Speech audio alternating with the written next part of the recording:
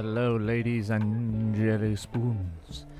Welcome to Gaming Under the Influence. An actual Gaming Under the Influence. Well, kind of. Today, we're doing something a little bit different. And I think I say that in more episodes than I say just a normal day here at the Gaming Under the Influence office. Today, however, I'm taking advantage of being an adult who gets paid a paycheck. That's right. I went to my local liquor mountain, which is a sort of, well, it's exactly what it sounds like. It's a store where you can buy various alcohols here in Japan, and it's a chain store.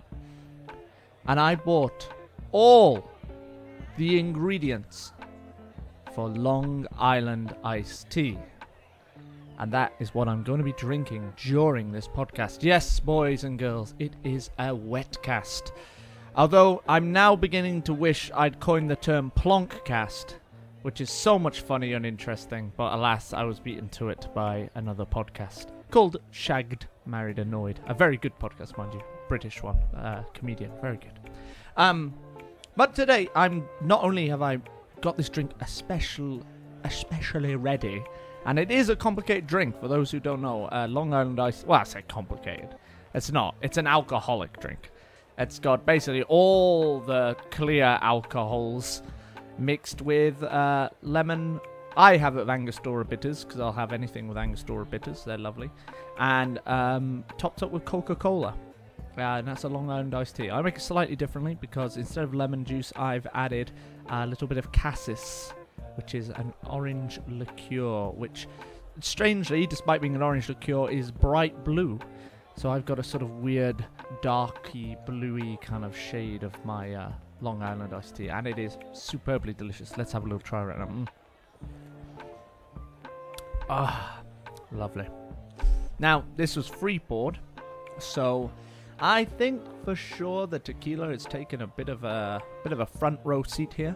And I've seen so many different recipes that, like, they play with having just a single shot tequila and a double shot of everything else. I think that's probably why. But I don't mind. I actually rather enjoy the taste of high quality tequila, which this is, like I said, big boy now, big boy job. So what am I doing? Am I just going to sit and get drunk on the podcast? Kind of. Today's episode, I want to talk to you about two very different games, both independently made, both could not be more different from each other, and why you should check them out. But also, we're going to play a little game. In just a moment, I'm going to read you a very early review of Dark Souls. So early that they kind of didn't manage to jump on the bandwagon. Now, I've often talked about this bandwagoning of Dark Souls and how the minute it sort of got mainstream conscious that it's a very good game and that its design is actually good design, then all of a sudden everyone was praising it as if they knew that all along, when a lot of companies really did not. And I wanted also to find IGN's original review of Demon's Souls. Still difficult to say to this day, Demon's Souls. However, they'd updated the review, and the Wayback Machine, which is what I'm using to get this older review of Dark Souls, not from IGN, but from a different company. I'm having to use the Wayback Machine because people keep deleting reviews that do not subscribe to Hide and Sight, that do not reflect well on the future endeavors of that company's reputation. It's a slimy world, games journalism, and it is slimy. To get myself in the mood, I watched a notable games journalist, Dean, I shan't mention a surname, play 26 minutes of the Cuphead demo and was completely unable to complete it. Getting stuck on the tutorial, not the first level, the tutorial on how to move and jump for an agonizing 10 minutes. He genuinely looks like my mum trying to play this game. And I wish there was face cam, because all I can imagine is that someone was strangling him at the time, Metal Gear Solid style, just from behind, and he was just somehow managing to play on regardless. In that very specific situation, then yeah, okay, excusable behavior from someone who claims to have 18 years of industry experience as a games journalist. Like, alright, if he'd maybe just played racing games this whole time, or football games, and then this was his first ever platformer, but at the same time, like, I don't know.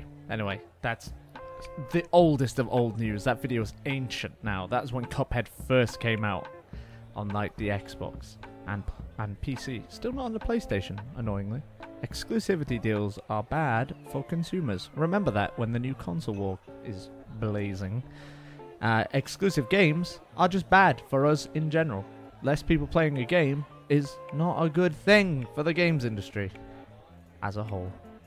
That has been your PSA. Right, as you can see, I've already had a few sips of this. I'm raring to go. So let's dig into this motherfucker. In fact, should we get some Dark Soulsy music on for this bit? Go on, let's have a bit of Dark Souls. Hold on, barkeep, just chuck everyone out. Yeah, turn that down. Turn that down. Turn it down. Ah, that's more like it. So, why am I doing this? Is the first question you might ask. Well, I would like to remind people, especially around the time of new consoles and new IPs and games and all that sort of exciting new stuff, to temper thy enthusiasm a little and remember that games journalists have no fanny fucking clue what they're doing. Not all, obviously, and it'd be unfair to say, but you gotta understand that to review a game is supremely arrogant and also nigh on impossible to do so properly. You can discuss a game, you can analyze a game to an extent, but basically all you can comment on is the game's basic reaction to your own expectations. What you go in with is what you come out with games, and my opinion. So, with that in mind, let's have a look at this game review from 2011, October. Oh wow, it's almost its 9th anniversary, isn't this nice? Helpfully, the two men who wrote this 5 paragraph review, the two men put a nice little box next to the picture that says Dark Souls. It's What If Review, and the box starts with this. If you want a title that tries to create elements of a third-person action-adventure RPG, but fails miserably in doing so, buy it. Wow. So it's at this point that I would like to mention the drinking game. Whenever this review puts its own foot in its mouth, or strays from the zeitgeist in a way that I don't agree with, I'm going to take a drink. Every time it is surprisingly prescient and does manage to get things knocked on the head perfectly, I'm going to take 2 drinks. So here's to drink number 1. Play along at home, of course. The second if, in that little if review box. If I do not buy titles which completely disregard gameplay, design, and detail, want anything remotely decent enough to be played, then artificial mechanics and non-existent rewards through suthering thematic elements with no cohesiveness, rent it. You can see why this website took this review down and hid it in the fucking, in the Wayback Machine. Yum, yum, yum. It's fun to note that they also, at the sidebar, note Sunset Overdrive 8.5. Oh, I love this. Right, let's keep going. Right, we're into the meat of the actual review now. That was just like a TLDR. So that's a little sneak preview of sort of where these men's mind were at the time of playing Dark Souls 1. Now, do give them some credit. Like I said, pre-Zeitgeist, a lot of people bounced off this game, and I'm sure a lot of journalists did too. Now, most journalists had played Demon's Souls, so like I said about this idea of expectations going in, they had expected all the stuff he's going to whinge about, and therefore it kind of tempered them to kind of enjoy the more esoteric aspects of Dark Souls. Once people figured out and put online how humanity worked, that's when people started enjoying Dark Souls 1 and started combing it for its secrets and stories and all this other stuff. Once that got figured out, when elements of the game that aren't explained got figured out, that's when people started to enjoy Dark Souls 1 for real. So, right, the main review. Drinks on hand. Alright, get yourself one. We're playing the drinking game now. Step into the world of death and monsters. Third-person action role-playing game, brackets, RPG. Demon's Souls, debuted by publisher Atlas and developer From Software with sound game mechanics, but unfortunately lacked any real substance. Drink.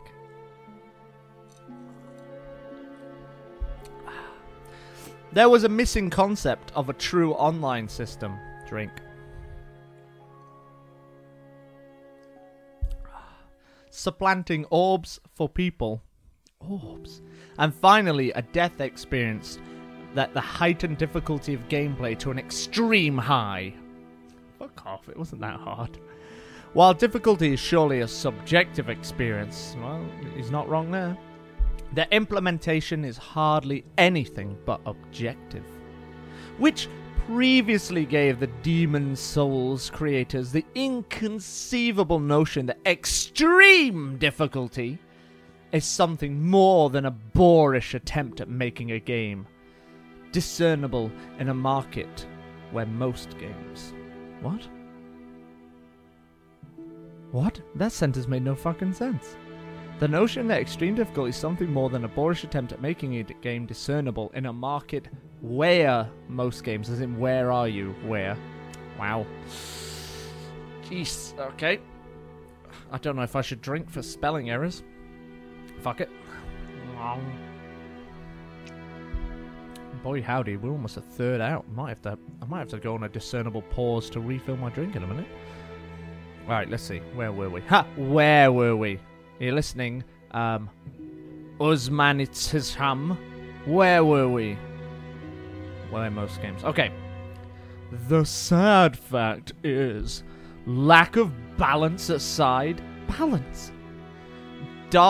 lack of balance aside in Dark Souls, difficulty has clearly been made a tool that serves as a spectrometer for a terribly aggravating game experience, not based on actual complexity of difficulty, but rather in the Neanderthal notion that difficulty just makes a game better.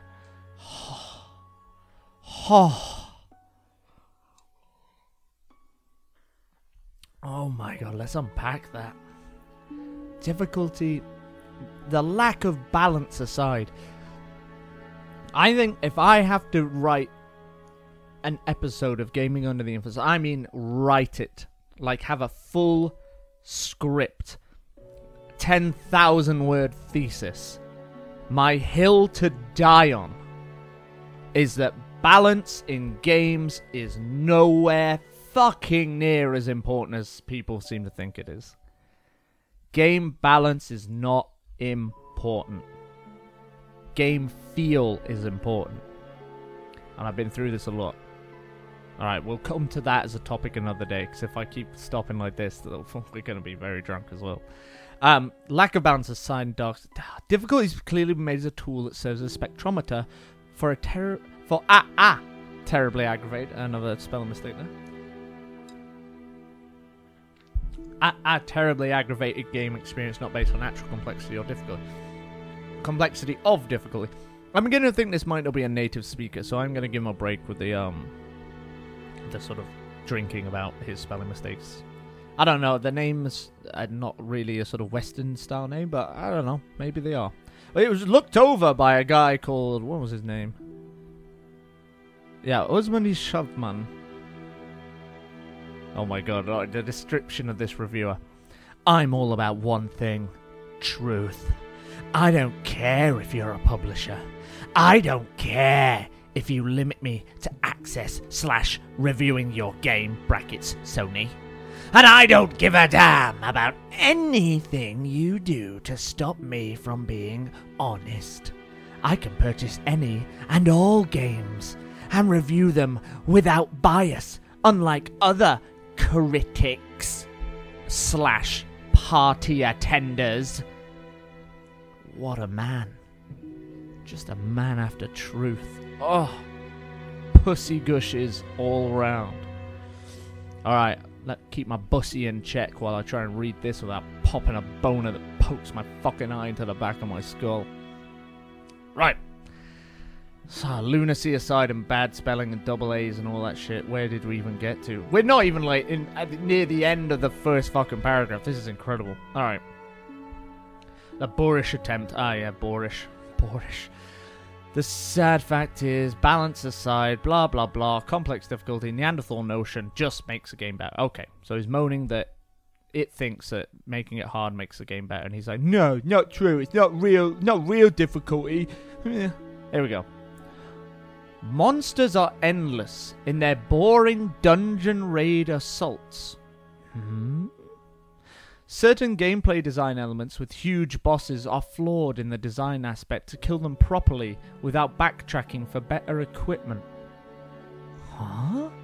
And moreover, Dark Souls lacks any strong, rewarding experience other than the satisfaction of finally completed an aggravating 15 plus hours of gameplay. What? I don't think he beat the Taurus Demon. I might have to look for more clues in, like, the rest of the game, but that tells me he didn't beat the Taurus Demon. Backtracking for better equipment? You don't need any equipment if you're good enough.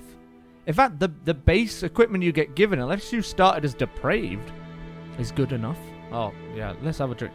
How many drinks were in that one fucking sentence? Monsters are endless in their boring dungeon raid assaults. That makes no fucking sense. This is nothing like a dungeon raid. They're not endless. You kill them, they're gone until you rest at a bonfire or die yourself. So drink. Factually incorrect. Certain gameplay design elements with huge bosses are flawed in the design aspect to kill them properly without backtracking for better equipment. So what he's saying is the big bosses can't be killed without backtracking for better equipment. Again, completely false. You can beat the Taurus Demon, who is a huge boss, with the base equipment. And it gives you the Taurus Demon's weakness in a chest just before the boss. So if you just tried that, you would have known. Anyway, drink. Moreover, Dark Souls lacks any strong, rewarding experience other than the satisfaction of finally completed an aggravating 15 hours of gameplay. I mean, what do you want the game to do other than satisfaction? Other than the satisfaction of completing gameplay, there is no tangible reward, you know. The PS3 isn't going to fucking wire out 1,000 yen in fucking notes on your feet. I'll drink for that. I disagree with it. Some people might not, but I do. We're halfway through and we're only on the first fucking paragraph. I'm definitely going to have to pause this podcast and make myself another drink. This is insane. I thought this one glass would have done me. It might do me. I reiterate, this has got rum, gin, vodka, and tequila in it. Now, I mix quite a strong drink because I'm quite a strong drinker.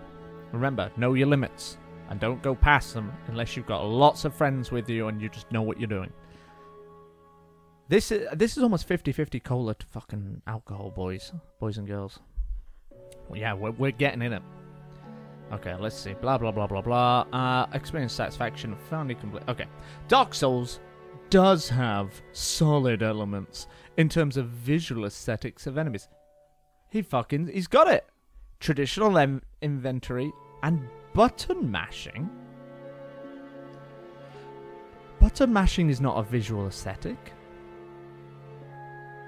Hold on. It does have solid elements. Okay, so he's talking that the solid elements are visual aesthetics, enemies, traditional inventory, and button mashing. It doesn't have button mashing. but even these hardly enough to keep it from appearing more than a button-mashing disaster of massive proportions. So you said button mashing twice, despite the fact the game doesn't have button mashing. You can't button mash. Every input plays the animation. Like, if you keep mashing the buttons, you're going to be locking yourself into animation, which is dangerous in Dark Souls. Oh my god. This is why I didn't beat the Taurus Demon.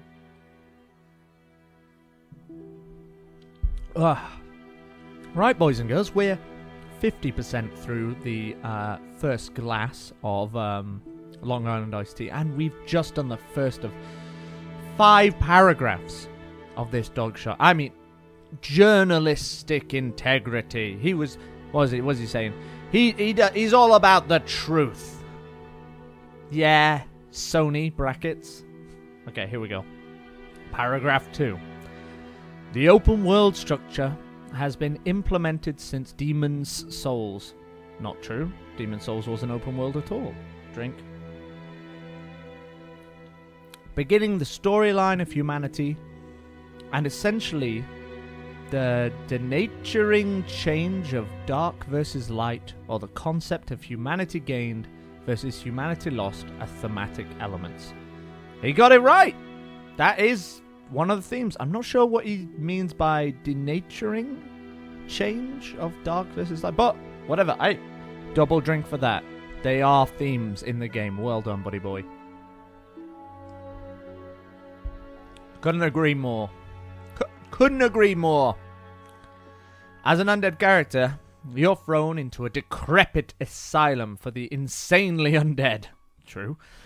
Where the world branches out in swamps, caves of tessellated gorgeousness. Ooh, he likes the tessellated gorgeousness caves. And even dungeons with pitfalls and bosses underneath them. Ascend's Fortress. Okay, maybe he did get a little further. The main point of the game itself focuses around humanity that players gain as they progress in the world where the lost souls pervade. Now, that's a hard thing to argue. The main point of the game focuses around humanity. It's a consumable item, and I guess people talk about going hollow a lot.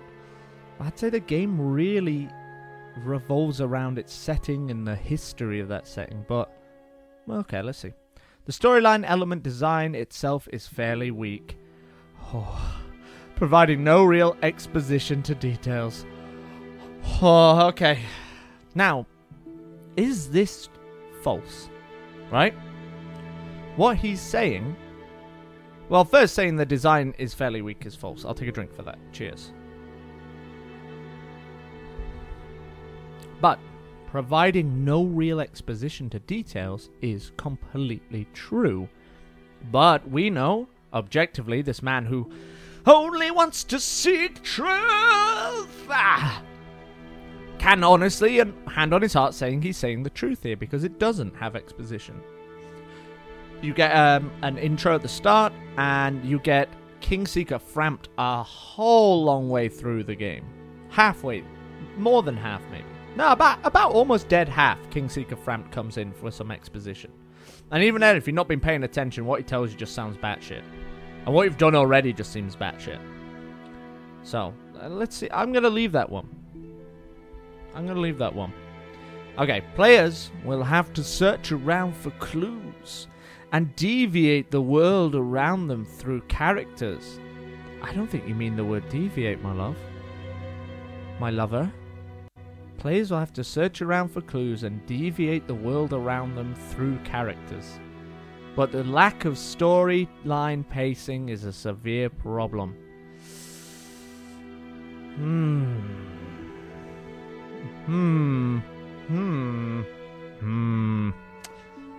It is hard with hindsight to really, rip him apart for this. Because now we know Dark Souls' story. But chances are we did it by alongside playing and watching videos of people talking about the story and where the story elements can be found. It's probably very unlikely you did the entire Onion Knight quest by accident. or you manage to save Solaire till the very final boss by accident without knowing how to do it beforehand.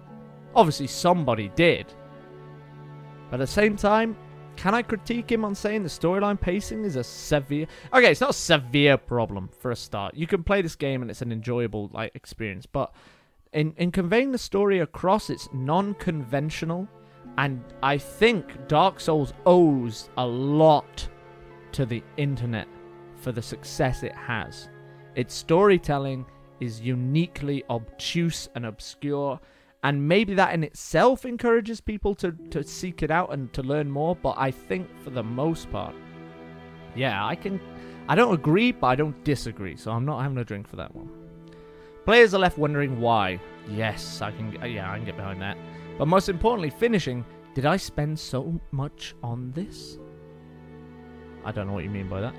Regardless, for whatever reason, you're given the task of ridding the world of this undead infestation to restore humanity. Are you? Is that... I think you might have missed... But he did say that he'd missed the plot, so... Fair enough. Okay. Did I spend so much on this?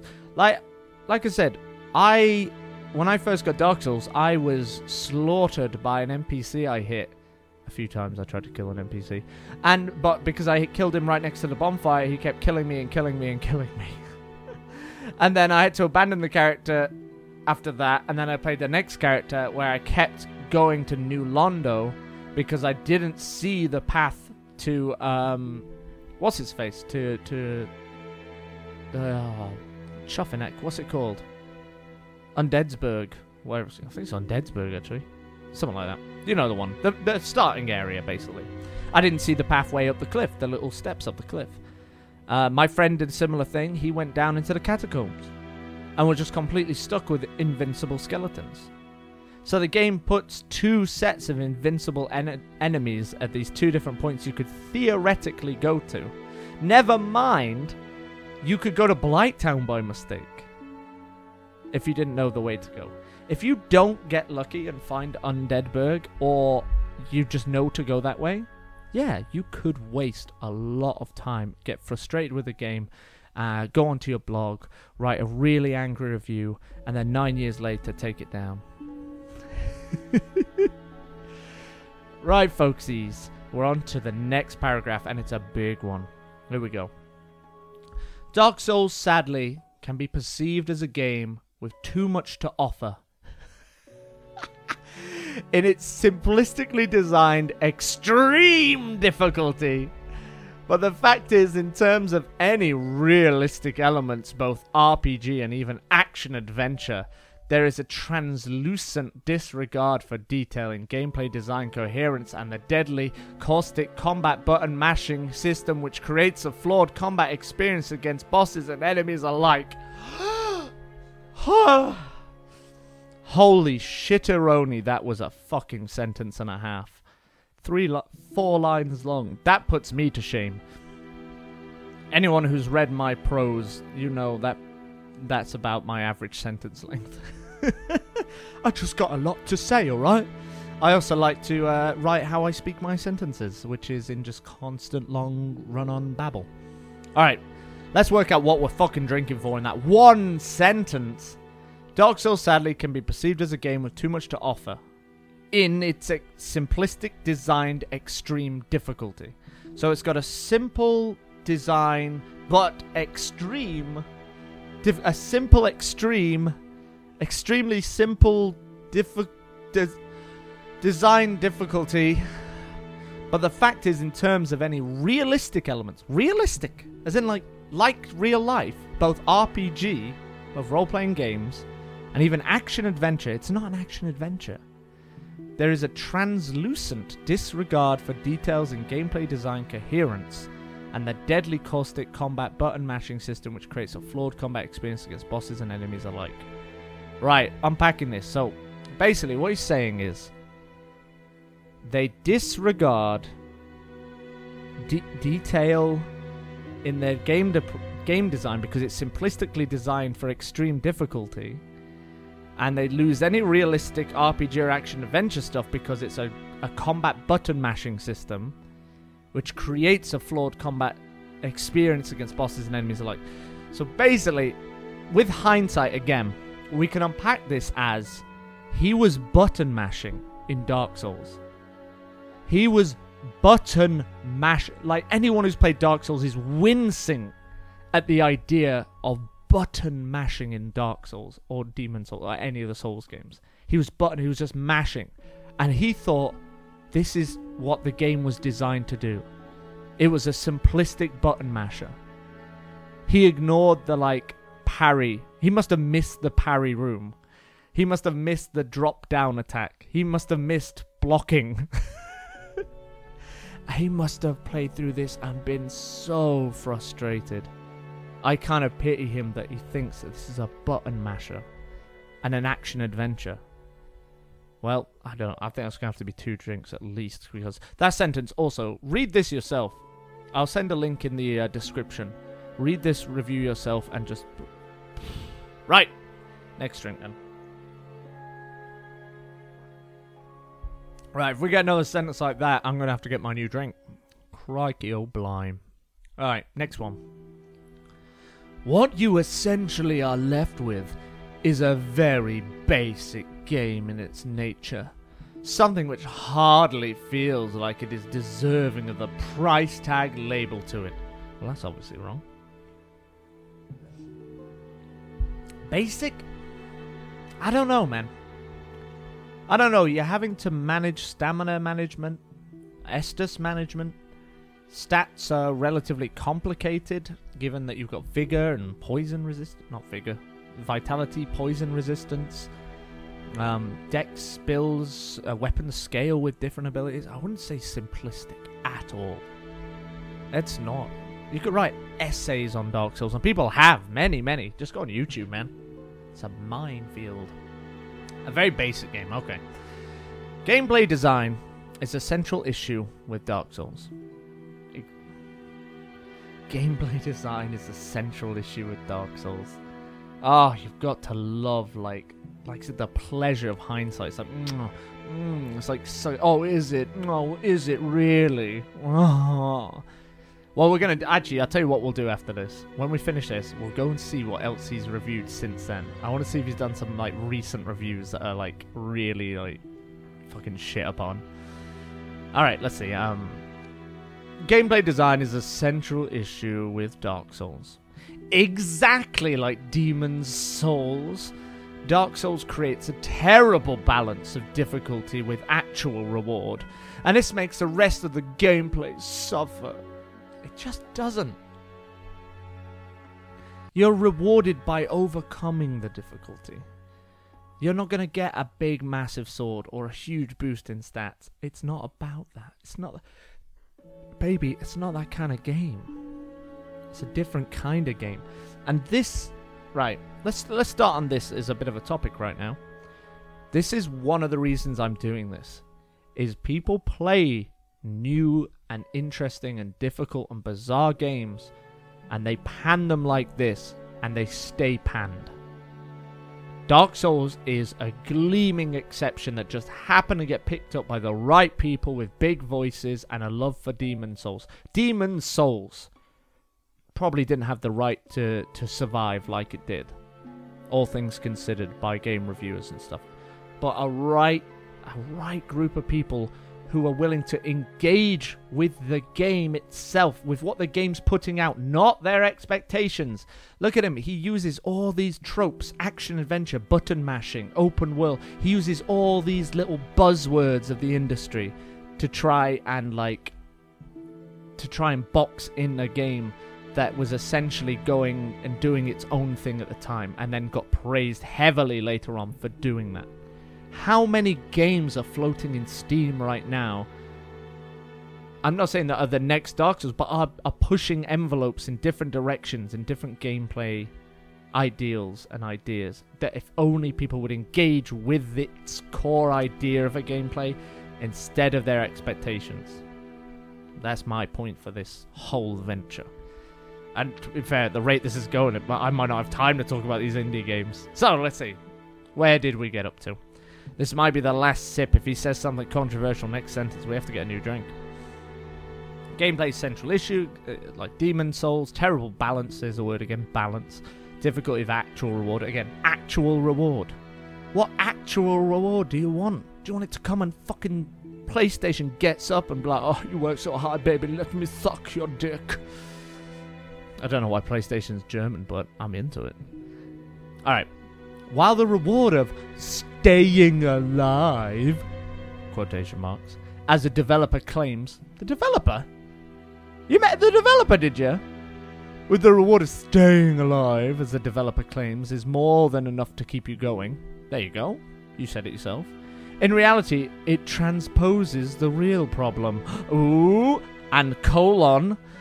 Dark Souls is a game with hardly any elements worthy of a play session. Oh! Egads. Fucking hell, man.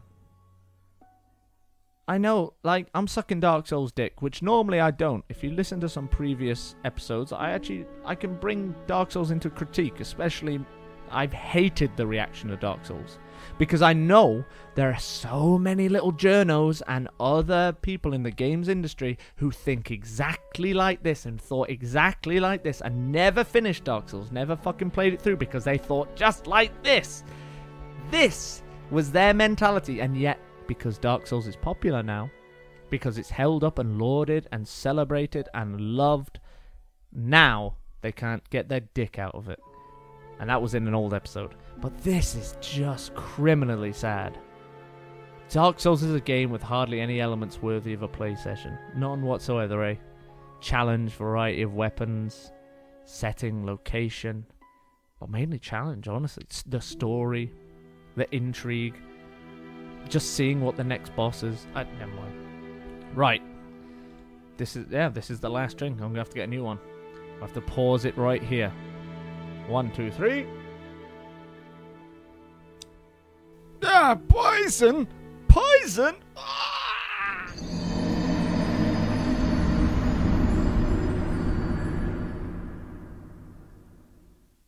Don't worry, ladies and jelly spoons. I never go far from my bonfire. Alright, where were we? Oh yes, the What If Gaming infamous early Dark Souls review.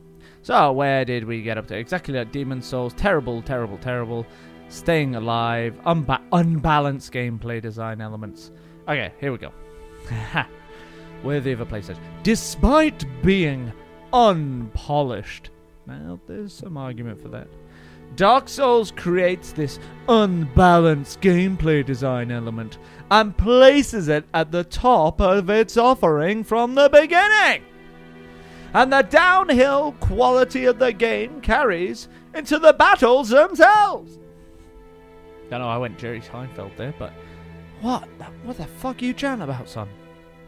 So you're saying it's hard, and that's not balanced. Like, it is the game balanced against what? Like, you wouldn't go into a shoot 'em up, a shmup, if you will, and go, oh, this is really hard, I keep getting blown up, why is there so many bullets on the screen, this is bullshit. Why isn't it open world? Etc. Oh my god. Right. So let's break down. How do you know it's worthy? But unpolished. Okay, unpolished. Not really. It's decently polished. There are, like, because it has been picked apart in recent years, and many people have played it and tried everything and done stuff. There are so many exploits and bugs and things. There are areas before there were little patches which were just kind of ridiculous, but I don't know if he's actually talking about these genuine unpolished areas. Dark Souls' great unbalanced gameplay design element and places at the top of its offerings from the beginning. Downhill quality of the game carries into the battles themselves. Downhill quality of the game. I don't think it goes downhill. I think generally some of the later parts of the game, like Anor Londo, which is, well, it would be late for this guy.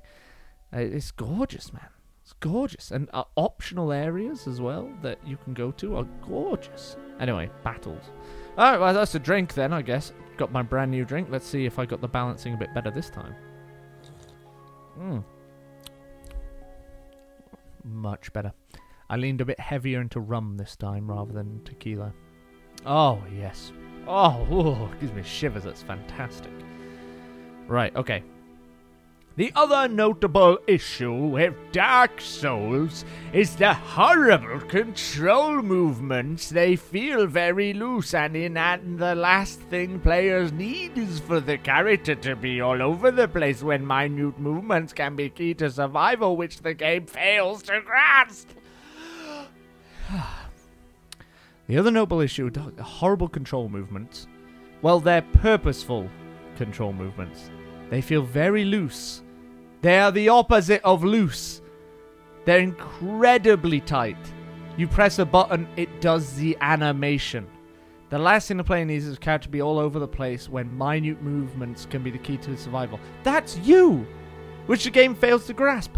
You failed to grasp! You think it's a button-mashing action-adventure! You have failed to grasp that! It's so precise in its movements. You swing a sword, the sword swings. It swings the same way and the same speed every time you press that button. Anyway, one more drink there then. For those who are gluttons for a game that even fails to execute punishment properly. So he believes there is a proper way to execute punishment. Just putting out there.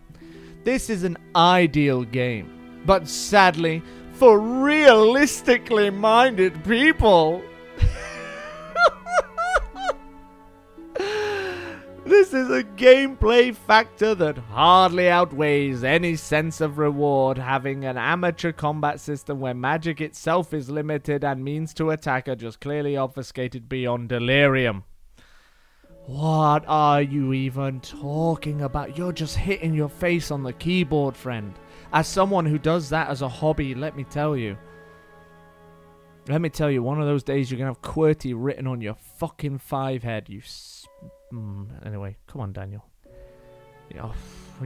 My Long Island iced tea's kicking in now. My dander is raised.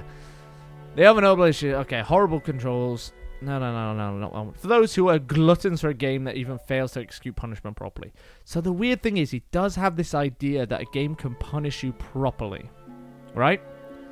But he does not, evidently, has not changed his tack for going at this game. It's an ideal game, but sadly, for realistically minded people, the most redundant sentence ever. Realistically minded, you're playing a video game. There is no such thing as a realistic video game. We got past that after the PlayStation 1 system. No matter how beautiful a game looks, there is no such thing as a realistic video game. Even Red Dead Redemption 2 is not a realistic video game. Anyway, realistically minded people. This is a gameplay factor that hardly outweighs any sense of reward. So it's a gameplay factor that doesn't outweigh any sense of reward, having an amateur combat system where magic itself is limited.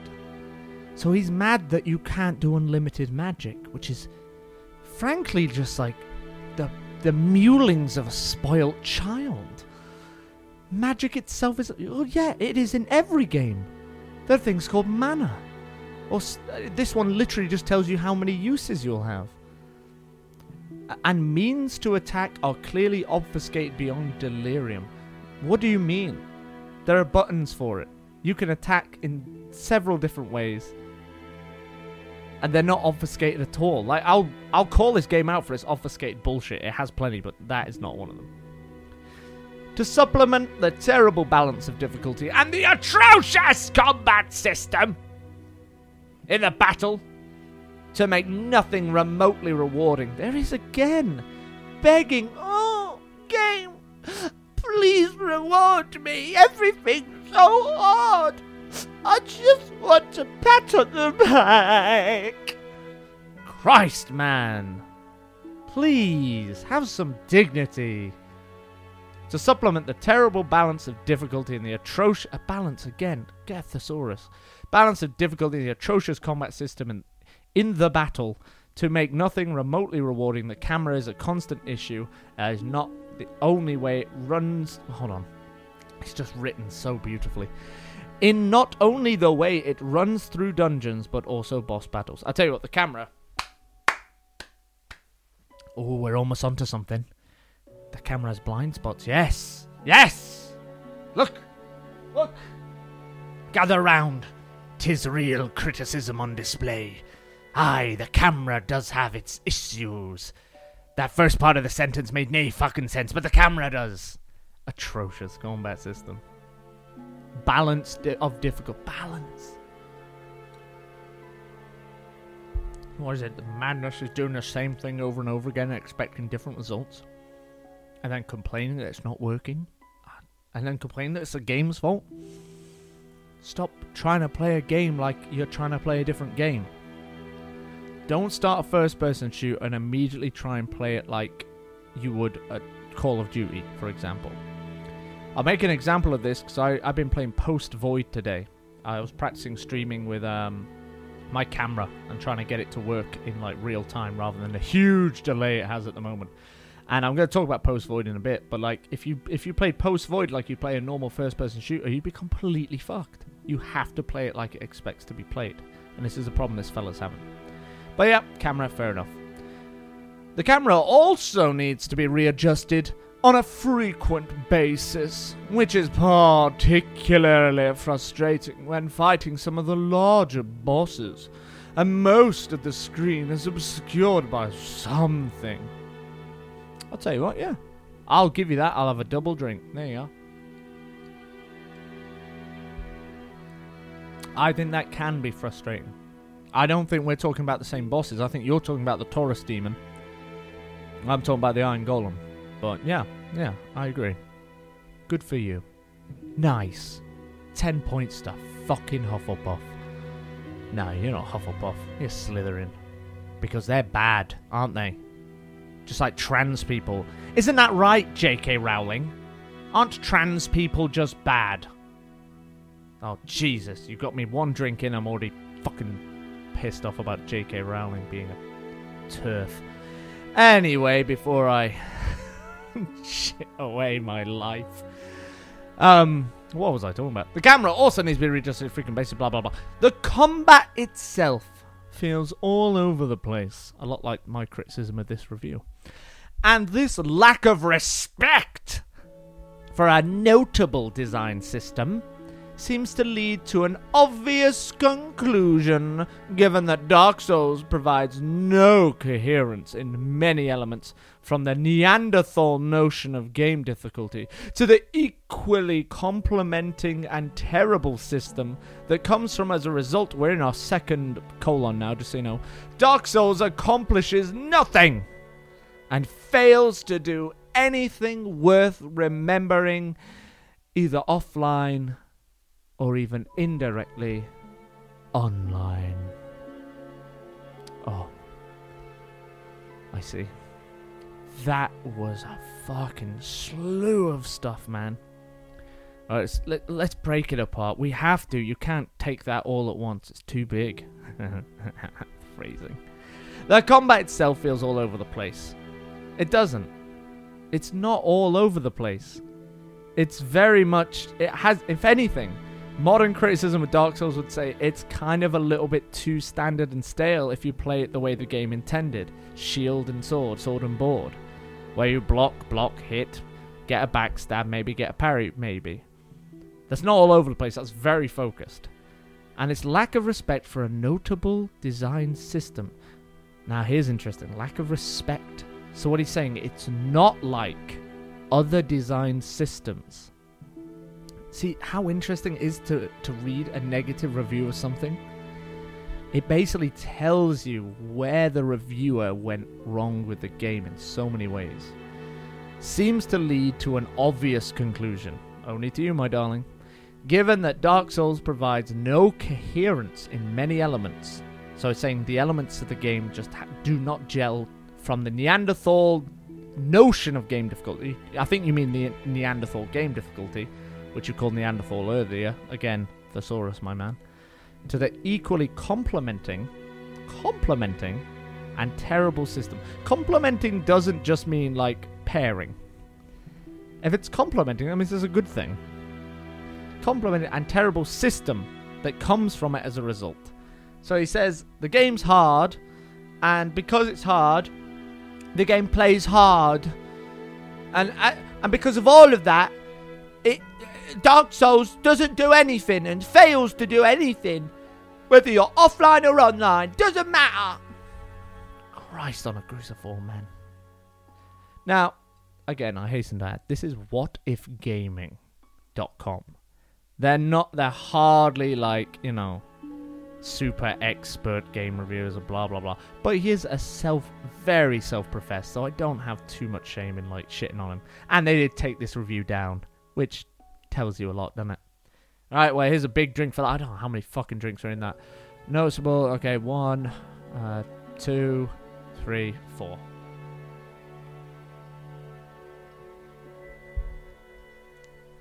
Oh, Long Island iced tea. Why can't you just be my blood? Right. Oh, boys, we're on the final stretch. The last 2 paragraphs. Here we go. Penultimate paragraph. Dark Souls tries to make things easier through the orb-like system of Demon's Souls, where players are able to leave tips, directions, hints, tidbits, and what have you in the punctuation. There's 1, 2, 3, 4, and then comma and what have you, no comma, in orbs and writing across the walls with online connectivity. Okay. That's true. He stated a fact about the game. Hey. 10 out of 10. That is a fact. They do leave tips, directions, hints, tidbits, and what have you in orbs. Well, not in orbs, in writing. Well, he got close. Across the walls. Well, across the floor. Okay, so it wasn't entirely true. Anyway. Who cares about being precise? It's about getting the truth, alright? Yeah?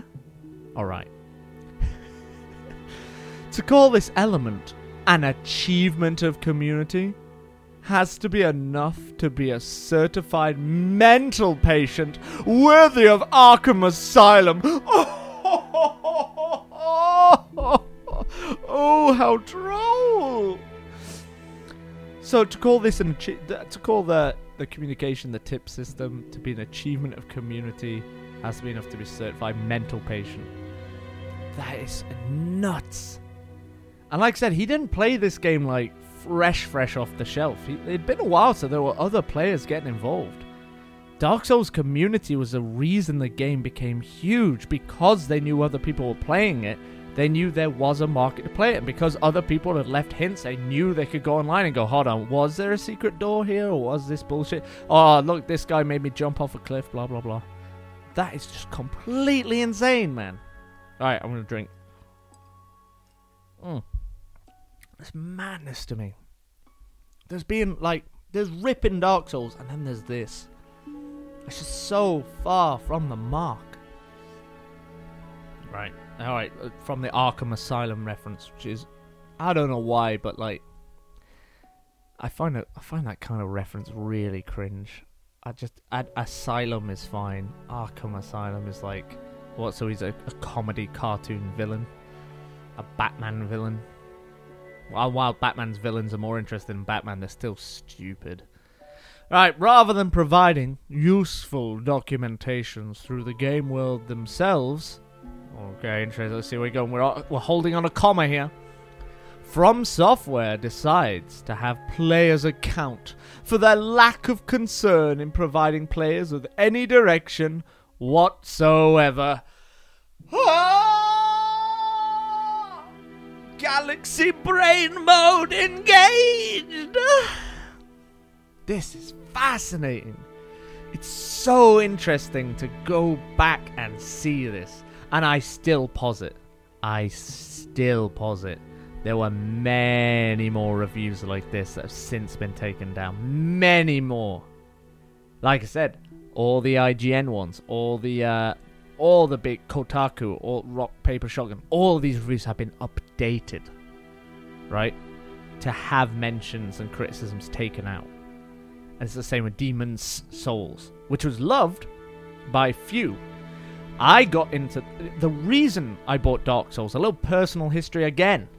The reason I bought Dark Souls is because I used to follow a little website called GameTrailers.com, which is pretty much exactly what it says on the tin.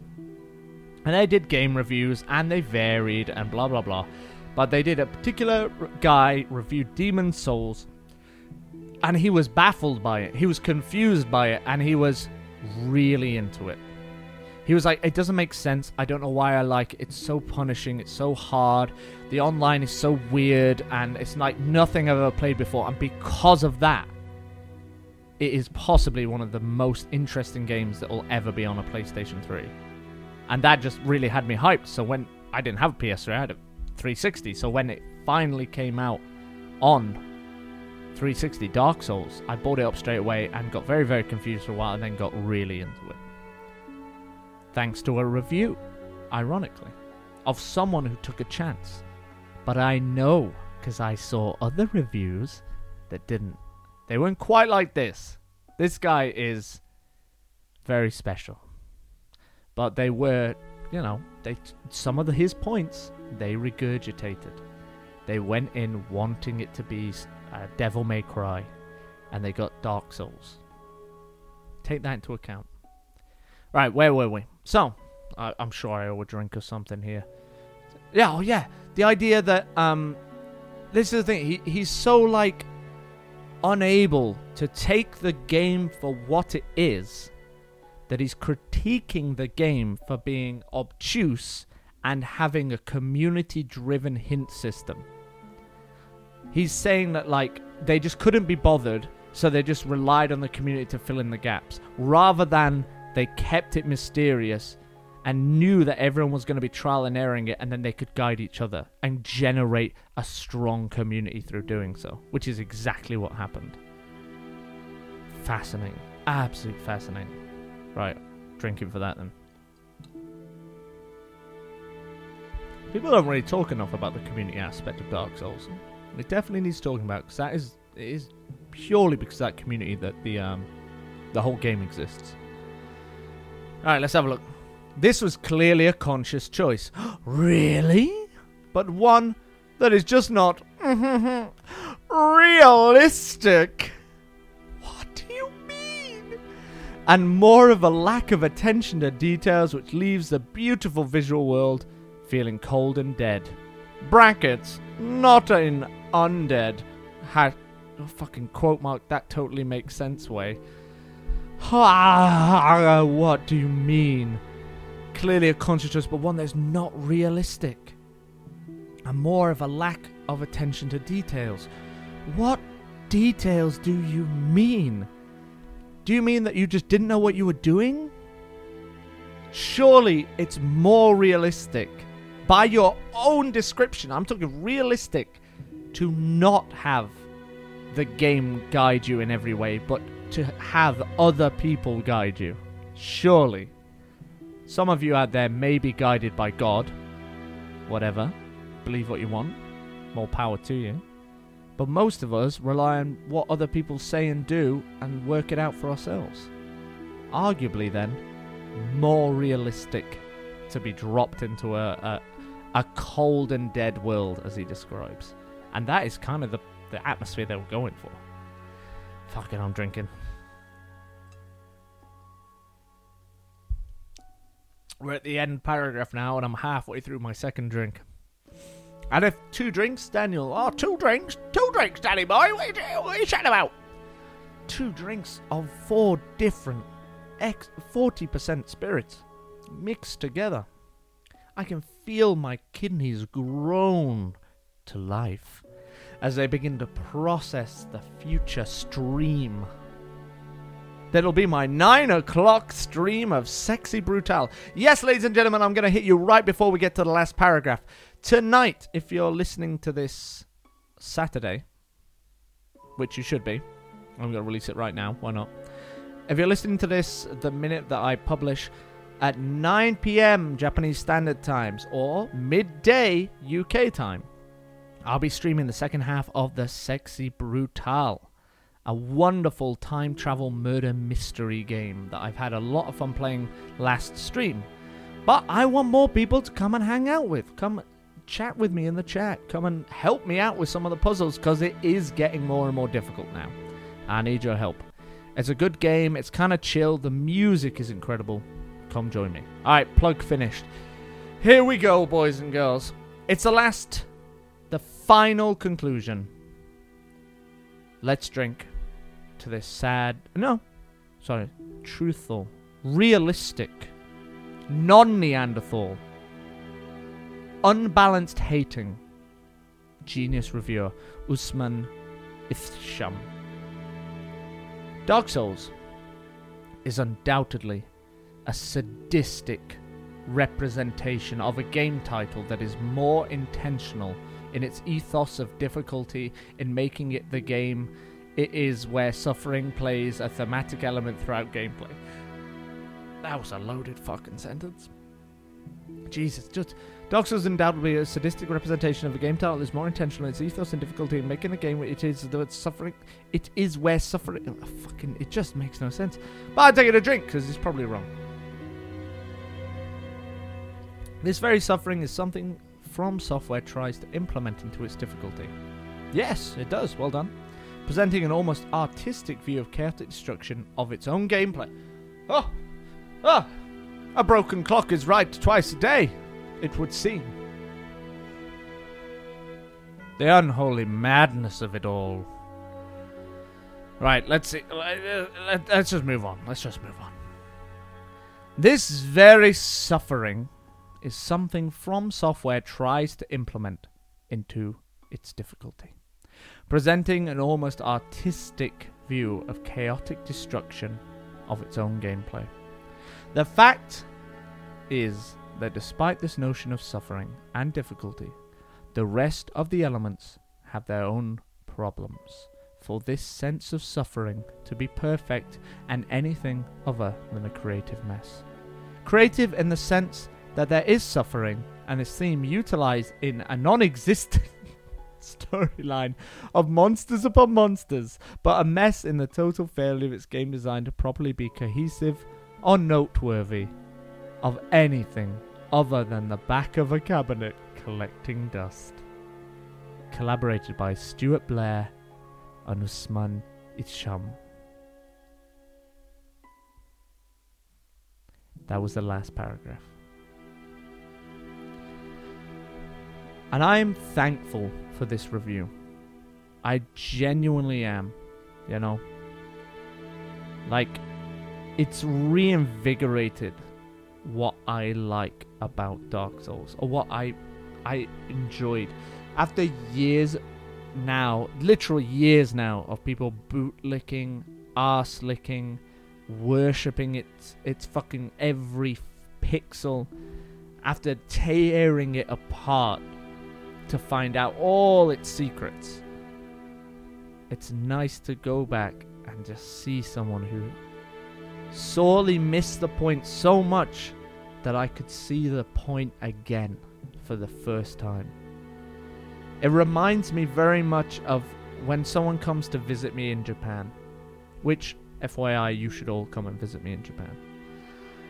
When someone comes to visit me in Japan, all the daily bullshit I have to put up with banks and immigration and visas and just culture difficulties and language barriers and all the daily stresses fade away because I get to see Japan through a new person's eyes again as I take them round and see their reactions. And I get to remember, like, yeah, I recall that. I remember that. That's very nice. That's good. But I know what you're thinking. Daniel, you just read a whole paragraph and you've not drank. Ladies and germs, it's the end of the review. Usman Ithsham has finished, so I'm going to finish as well. So, I'd like to give a toast to everyone out there who's doing their best, alright? I don't like game reviewers, but if that's your experience of the game, write it as that and write it as your opinion. It might look terrible on you later down the line, but if you write it as your opinion, like I was button mashing, I couldn't get my head around it, I found this bit obtuse, that bit obtuse, the camera didn't work well. Fair enough, mate. Say that. Say that you had a problem with it. Don't say it was bad. There was no game design problems that you outlined apart from the camera. there was a community of people there that was intentional. There's a bunch of stuff just throughout, and that is why it aged bad. If it's just purely a negative review based on your opinion because you didn't understand the game, which very evidently you didn't, and it's almost incriminating that you removed this review, so yeah, it kind of shows that you didn't. But yeah, that's what you should do if you're gonna do this shit. Or better yet, try and do it. Try and do what we here in the Gaming Under the Influence office. I'll tell you what, barkeep, get everyone back in, yeah? Bring him in, come on. Cut the Dark Souls stuff. Yeah, bring him in. Here, my personal ethos has always been to talk about the game. What makes it special, what makes it unique, the things that stand out about the game, and the things that might make you want to play the game. There is a weird, and always has been, an unnecessary focus on what will make you not want to play the game, because games were once almost exclusively advertised for children through their reviews. This is my gaming hot take, so I hope you've got your drink. First, of course, I own a down to the legendary game reviewer, Usman Ishtam. Ooh, he's done some other reviews though. Halo 5's Guardians. Is he still going? 2015. Maybe not. 2015. Metal Gear Solid 5. Oh, bless his heart. The story so far. Launch trailer. Review incoming. And then there's no review. Oh, no, there is a review. Oh my god. I just want to see the first sentence. Excuse me. I know I raised the toast and I know I was about to go into a hot take. I have to see the first sentence or so of his Metal Gear Solid 5 Phantom Pain. Ushering a new era for the franchise with cutting-edge technology powered by Fox Engine MGS5, the Phantom Pain will provide players with a first-rate gaming experience as they offer tactical freedom to carry out open-world missions. Wait, is this the whole review? No. What? His review is like less than 2 paragraphs. Part of the mysterious twin game projects that form part of the makers of... What? Oh, this is insane. And then it just gives like 3 bullet points. And its rating. How weird. Maybe he got banned from doing reviews. Anyway, so. Chin chin. Cheers. Here's to the girl that lives on the hill. She won't, but her sister will. Here's to her sister.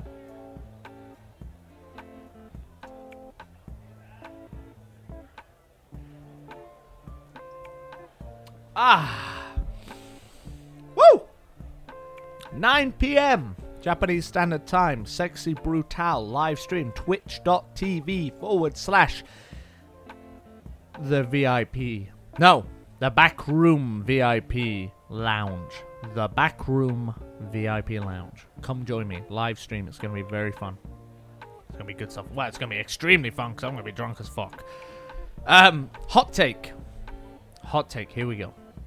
Today's hot take is that the games review industry originally centered around magazines to sell not only to men, but to young men.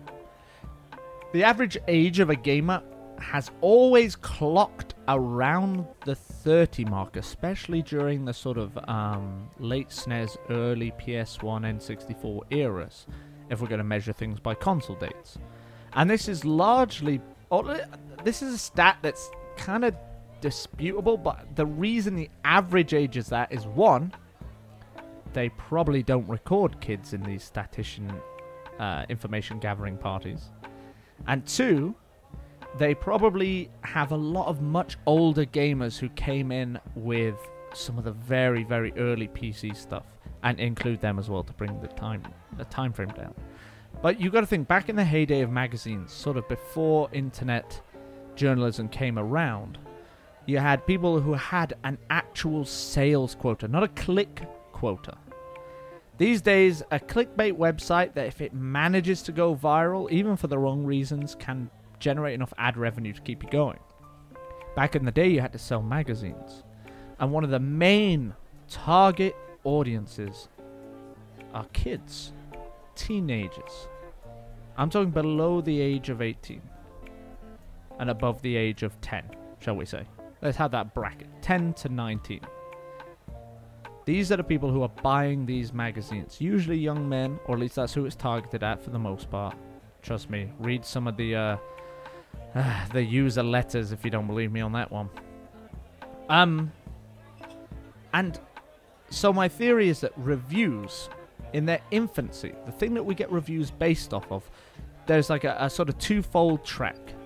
There's movie reviews, because it is the closest, this sort of medium that we have to the game review. And then you have as well this notion of trying to review to someone as a consumer that does not have unlimited disposable income for games. Right? If a game is like 30 hours, an adult can buy a game, one game, every week.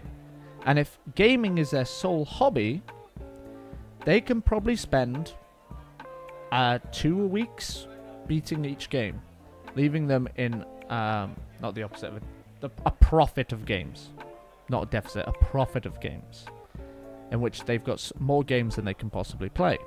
Which happens to us all at some point because games are so cheap right now. More on that later. So an adult, an adult to be a consumer is almost pointless. Unless they're buying every single new AAA game, in which case it's going to break the bank eventually. 50 quid every single time a new game comes out is not to be sniffed at. That's ridiculous. An adult, souping up a gaming PC every time there's new tech out. That's ridiculous. But I'm talking about buying the games they're particularly interested in when they come out or when they're on sale. A kid does not have that satisfaction. Instead, what they're relying on is the games that they can hype a kid up about, that they will get their parents' money to buy it in droves. And so they have to be careful, like, a kid can't just buy a game and it be alright, because, oh my god, that's so much money gone. But to an adult? Is that such a gamble? If you read about, oh yeah, there's this pretty cool, weird third-person shooter called, something Giants Kabuto for the PlayStation 2. Yeah, it's very odd. The graphics are kind of shitty, but it plays great. And then you go, oh, fuck it. If I see it, I'll pick it up. Yeah. And you go to the market and, hey presto, it's there. It's a tenner. Job's a good one. You picked it up. Abe's Odyssey. It's a weird game. Weird platforming. Should you pick it up? If you engage with the game itself and what it's trying to get you to do and its ideas and themes, and you don't try and treat it as Prince of Persia or Mario, then you're probably going to have a great time. Now, Abe's a bit of a false one because obviously reviewed well. But reviewing criteria has that other branch I mentioned in which it comes from movies. And the criteria for reviewing movies has always been very odd to me. There are people who just loathe mainstream movies. And that's a completely valid thing to do because mainstream movies are atrocious artistically. But they also serve a purpose outside of an artistic criticism. They serve an entertainment purpose. And then there are people who hate art house movies because they're obtuse and annoying and generally unpleasant in themes and execution. Intentionally so. And they're kind of valid in their criticism too. But one of those two definitely has more clout. Overall, intellectually. And the thing with games reviewers were that they were desperately trying to genre off and box things in and label and staple the second most free and ludicrously interactive artistic medium known to humanity. I say second most. Interactive, definitely the first. But second for freedom because animation is there. But animation's in games, I suppose. Yeah, I don't know. This isn't a fully baked hot take. I'm two very strong Long Island iced teas into this. But the notion is they are trying to quantify it. And I remember this when I read the Xbox magazine, which I was a big fan of for a while. The Xbox unofficial magazine. Thank you very much. None of that official nonsense. Though I do watch their YouTube channel on occasion, I'll admit. They I remember they gave Game of the Year. Oh, I ought to find this. I wish I could find magazine reviews online. Oh, it stresses me out that I can't. They gave Game of the Year to Deus Ex Shadow Wars. Is it called Shadow Wars? The Deus Ex 2. What was it called, man? Let's have a look. Invisible War. They gave Game of the Year. They gave it like 10 out of 10. Blah, blah, blah. Look back at it now. It had zero pop culture impact. Zero cultural impact. Zero video game impact. Outside of having ragdoll physics. Nobody talks about Invisible War. Right? Everyone talks about Dark Souls. They gave Game of the Year of it. And I remember they labeled it first-person shooter action adventure RPG. Is there a more pointless list of acronyms than that? Just call it Deus Ex Invisible War. We're going to end up like music. Music has an embarrassing amount of subgenres. And people who are willing to attach their personality to a said subgenre. I met a man recently who was a Ska fan. And at first you might be like, oh boy, here it goes, we're going to rip into that boy. No, I love Ska. Ska is like a huge part of my childhood and growing up, and a huge part of the music I love. It's naturally upbeat, it represents racial equality within the UK. It's a huge movement. Ska and Motown and Northern Soul. Beautiful. However, he wore Ska. Like physically. He wore it. He dressed it. He acted outrageously.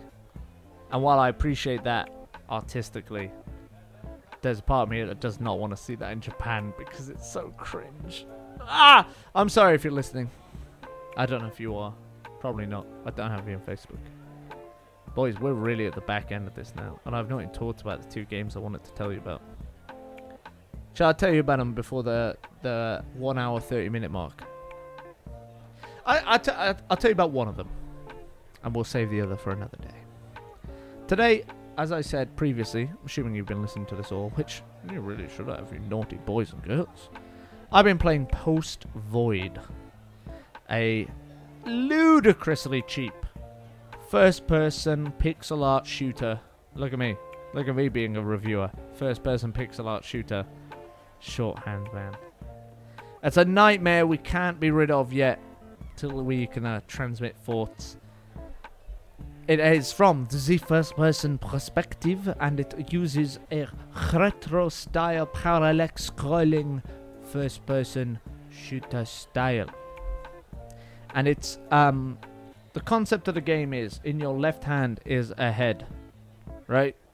And the head really wants the world to be peaceful and loving again, and silent and nice, right?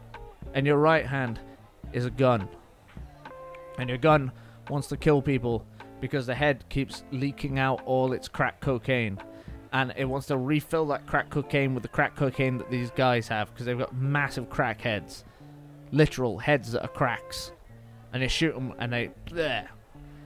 It is one of the fastest, most intense first-person shooters. If you like your games to have this like retro style, if you like your games to be ludicrously speedy and almost like kind of dizzying. The very first area, I will say, kind of gave me not a headache, but it was nearing it. If the rest of the game was this like bamboo forest style they had on at the first bit, I don't think I could have played the whole game. But it does change up themes and colors and enemy types as it goes on. But the game is played in one sitting. There's 11 levels, but if you die, you have to go right back to the very, very start. But it's got that Hotline Miami feel of it's so quick to get you right back into the run. It doesn't matter. It's a sort of game that I would generally just like, when I'm lost for play, I would play that game. Now here's an interesting little tidbit. I've been looking into quite recently the potential of me maybe having a little bit of undiagnosed ADHD.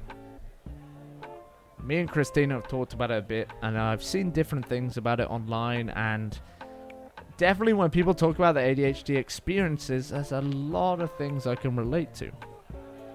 And one of the said experiences or symptoms of ADHD is being pumped up to do something, especially on your day off, having all these things you could do, and then just being crippled by the ability to just not choose one of those things. Being the Sylvia Plath under the fig tree, watching each one of them as the hours tick by drop to the ground, and just being racked with guilt that you didn't do one of them. You didn't focus enough to do it. Why am I mentioning this? Well, it's because a game like this is kind of ideal for me. If I sit and I want to play a game of League, which is arguably one of my favorite games of all time, given how much I've played it and like invested into it, that's like 40 minutes out of my day. I love League, but sometimes that very notion stops me sitting down to play it, and I just start twiddling my fingers instead. Same with games like Darkest Dungeon. I know it's going to be intense. I know it's going to be difficult. It's going to be a slow grind where I'm chopped down. And that puts me off, and I just get a bit shaky about that. Dwarf Fortress. I adore the game, but it's so in-depth. It's such an effort to play, even though it's so rewarding, but, you know. So having something like the Post Void on my desktop, where I can click it, do a run-through, get as far as I can, doesn't matter. Bam, jobs are good. That and Nuclear Throne have the same sort of feel. Except now I've gotten too good at Nuclear Throne that I can like consistently get quite far in the game. Which doesn't sound like a problem, but it kind of is. I can definitely get like too far. Have you not played it? If what I'm saying is just gibberish to you, what's Dwarf Fortress? What's Nuclear Throne? What's Post Void?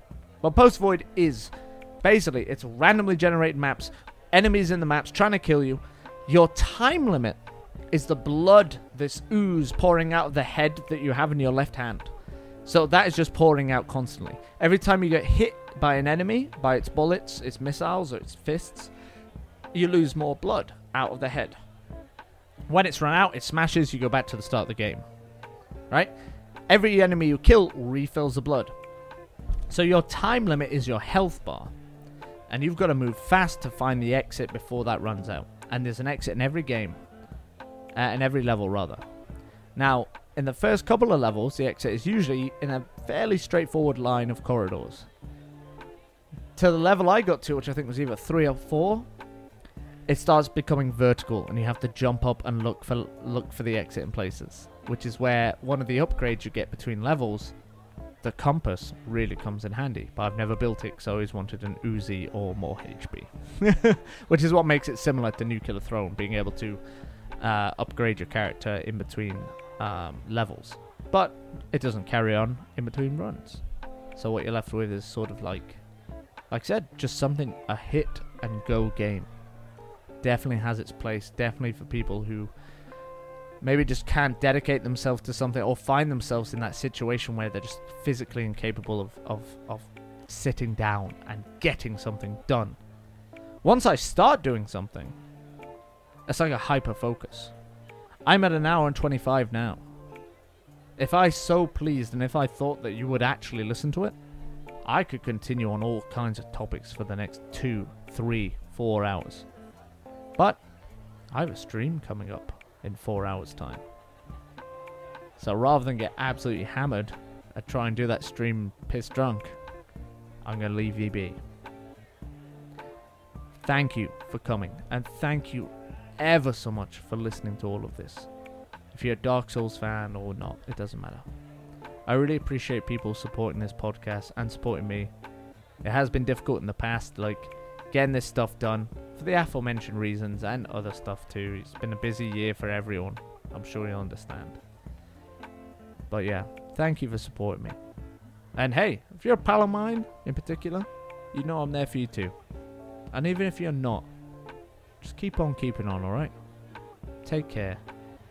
The Backroom Lounge always has a seat for you to come and listen to me ramble at you about games, you gorgeous cunt. I'll see you later. Mwah.